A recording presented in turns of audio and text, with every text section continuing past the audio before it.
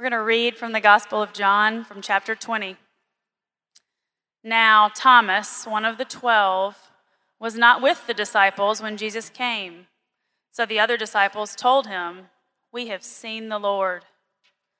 But he said to them, "Unless I see the nail marks in his hands, and put my fingers where the nails were, and put my hand into his side, I will not believe." A week later, his disciples were in the house again, and Thomas was with them. Though the doors were locked, Jesus came and stood among them and said, "Peace be with you." Then he said to Thomas, "Put your finger here. See my hands. Reach out your hand and put it into my side. Stop doubting and believe." Thomas said to him, "My Lord and my God." Then Jesus told him, "Because you have seen me, you have believed. Blessed are those who have not seen and yet have believed." Here ends the reading. That woman who just read, y'all must think that Mississippi women are taking over Mockingbird. We are. That is my friend Ann Lowry, and we have known each other since we were 14-year-old girls in Jackson, Mississippi. And this is her first Mockingbird conference. So we're so happy to have her here and so happy that she was up for me making her read in front of all of you at her very first conference. My name is Sarah Condon, and I am an Episcopal priest at St. Martin's Church in Houston, Texas. We've been in the news a little bit lately. That was a joke. There was a funeral. I write for Mockingbird, and I am thrilled to be the chaplain for this conference. It means a lot to me to be here with y'all, because this is personal for me. So the first time I came to a Mockingbird conference was in 2012.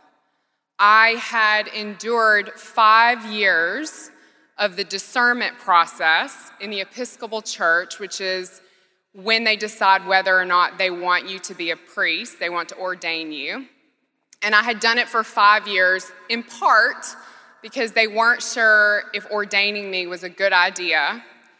They're still not sure it was a good idea, but it's been done. I was in my second year of seminary at a small Bible college in New Haven, Connecticut, called Yale. My grades were passable. I was doing kind of what was expected, trying to move on to the next thing. I had worked really hard to get there, but I was fed up with what I was hearing, and I was ready to quit. One day in class, a fellow classmate of mine showed up, a guy I really, really love, and he was eating a banana for breakfast. Innocent enough, right? Shows up eating a banana for breakfast. But as he was eating the banana, another classmate commented to him, "Don't you know what the carbon footprint of a banana is?" And what the hell was he thinking, just sitting there like casually eating a banana, in front of everybody, just taunting us with his, abuse of the environment? This single banana was actually my breaking point, because lines were being drawn around everything. That was the moment. I was like, oh, lines are being drawn, division is being made around everything. Were you moral enough? Were you ethical enough? Were you just enough? Or were you just enough, right? Because just enough was not going to cut it. Do you know the name of the chicken you are eating? Do you know the name of your banana, right?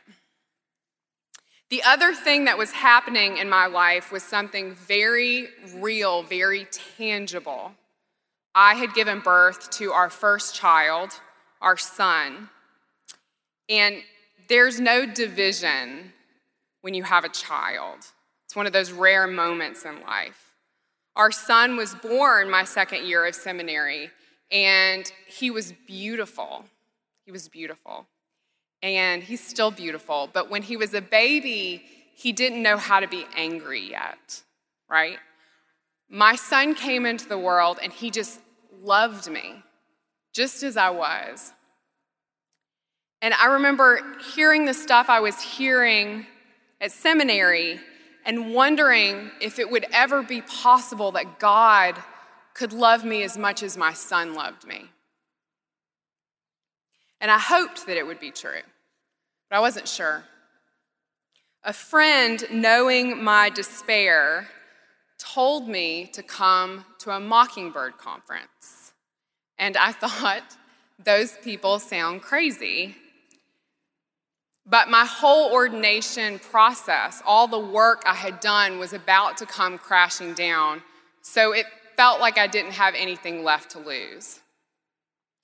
And at that very first conference I attended, the Reverend Aaron Zimmerman got up and he said 3 things. He said, people are bad, Christians are people, Christians are bad, and that Jesus came to save us. And I finally felt like someone was telling me the truth. And this is the truth. You come here tonight to this conference broken, lost, lonely, and doubting. Maybe not across every category of your life, but certainly in a lot of categories of your lives, right? You aren't a great parent.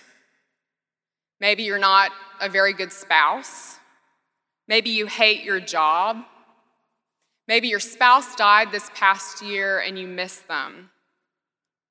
Your family might not talk to you. Maybe you love the president and everyone hates you for it.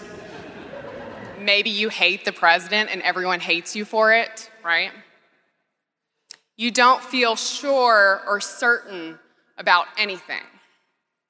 And perhaps most importantly, like our brother Thomas, you come here tonight unsure about how you feel about God.